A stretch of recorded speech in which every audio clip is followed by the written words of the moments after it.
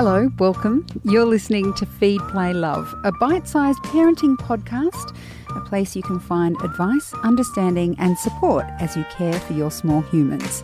I'm Siobhan Hunt. How much do you think about the financial future for your baby? According to finder.com.au, many parents in Australia are not only thinking about it, they're investing in it. Kate Browne is the managing editor at finder.com.au. Hi, Kate. How are you? Hello. How many families are thinking about their child's financial future when they're just babies?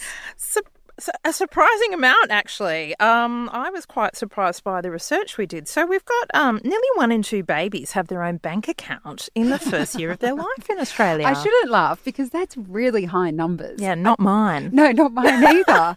I'm feeling guilty. Yes, and it's such an interesting choice because why choose to set up a savings account in your baby's name as opposed to, I don't know, just having another account attached to yours where you put all the savings or investing in something? Yeah, look, there's a couple of reasons. And there are alternatives, and we can talk about those. But the main reasons are, children's bank accounts, are designed to kind of provide, interest and bonus interest. And a lot of sort of regular bank accounts rarely sort of reward account holders with interest. And kids' savings accounts also kind of provide a variable base rate of interest, and your kids can earn competitive rates of interest when they maintain regular deposits and make no withdrawals. So they're kind of designed for savings, unlike adults or even teenagers where we're doing a lot of withdrawing of money and the spending of the money and the transactions. They're designed for kind of regular input and very minor kind of withdrawals, so they don't tend to come with a debit card, and you probably don't want a 5-year-old with a debit card. I'm already glad that I didn't do that with my kids because they would definitely be spending that money. And the eldest isn't even 7 yet. Yeah, there you go. I feel the same way. And the other thing is, so there's those advantages. The other thing is it sort of sets some intent because, that money is there. It's separate from your account. It's not going to get absorbed in your mortgage or your savings or whatever. And, the aim is, for most parents, from what we've heard from our research, is so when your child turns 18, they have some savings of their own sort of when they're ready to start adulting. The other thing is teaching kids a bit of financial literacy. So, having that separate account makes them, it's going to give them that accountability. They can watch it grow, hopefully learn how finance works. Now I'm back to feeling guilty again. Yeah, me too. Should I be admitting this on air? I should race home and make some now. And I guess, are there any banking loopholes that parents should be aware of if they choose to do this with their child? Yeah, look, there are.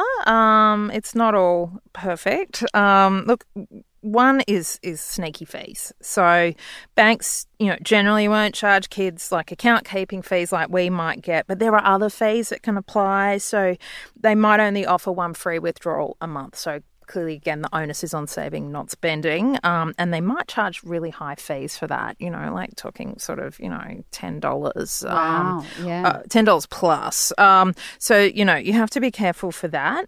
Another one is some banks will penalise kids for bringing in a whole bunch of coins, which seems a little bit mean. That is so mean. Yeah, like not all, but some will take a cut from that, which seems a bit, maybe that's a good thing. Maybe you need to learn that banks aren't beautiful and lovely early on. The other thing is watching age limits. So some of them have a limit of 12 and then they will just roll that account over into an adult one and the usual fees kick on. So just, there are a few things to be aware of when you set it up. You will need to keep an eye on it. And I guess, it was probably inherent in what you're saying there, that when you set up an account for your child, you say to the bank, this is for a child, not for an adult. Absolutely. It's a separate account. Absolutely. Yeah, they're very different. It's too late for us anyway, Kate. So if you have a baby, maybe think about it. That horse is bolted. Yeah, apparently, like quite a substantial amount of babies, according to the Finder research, have the account at birth. So talk about being organised. That is that's because they set it up before birth. Right? It's after birth. It's not going to happen, right? I was too busy. So if you listen to this and you're pregnant, having a baby, yeah, do it. Research it. Because it ain't going to happen afterwards. That's right. There's another really interesting little alternative I came across when I was researching this today, which I thought was really good because, you know, in terms of our behaviour these days, most of us don't go to the branch very often. There's an app called Spriggy, and it kind of is designed for children. It's a saving app, but it kind of simulates online banking. So that's a really cool one to check out as well. Yeah. That's something we can do. That's right. Kate. Indeed. Thank you. And they can have a little debit card with that apparently once they're 12. So Thank you for showing us the way forward, welcome. Kate. That's Kate Browne. She's a managing editor at finder.com.au. And if you'd like some more info from Finder about savings accounts for children, head to our website for the right links. That's babyology.com.au/Feed Play Love. In the next episode of Feed Play Love, we're talking to Erin Rhodes, otherwise known as the Rogue Ginger, about how to have a zero-waste birthday party. Now, food's going to be the biggest problem when it comes to waste, but I really suggest that you think about what kids like to do at parties. They don't like to sit still and eat. They like to just go. She's got some great tips on how to have fun without wasting a ton of food and creating more landfill. That's on the next episode of Feed Play Love. This podcast is produced by Elise Cooper and hosted by me, Siobhan Hunt.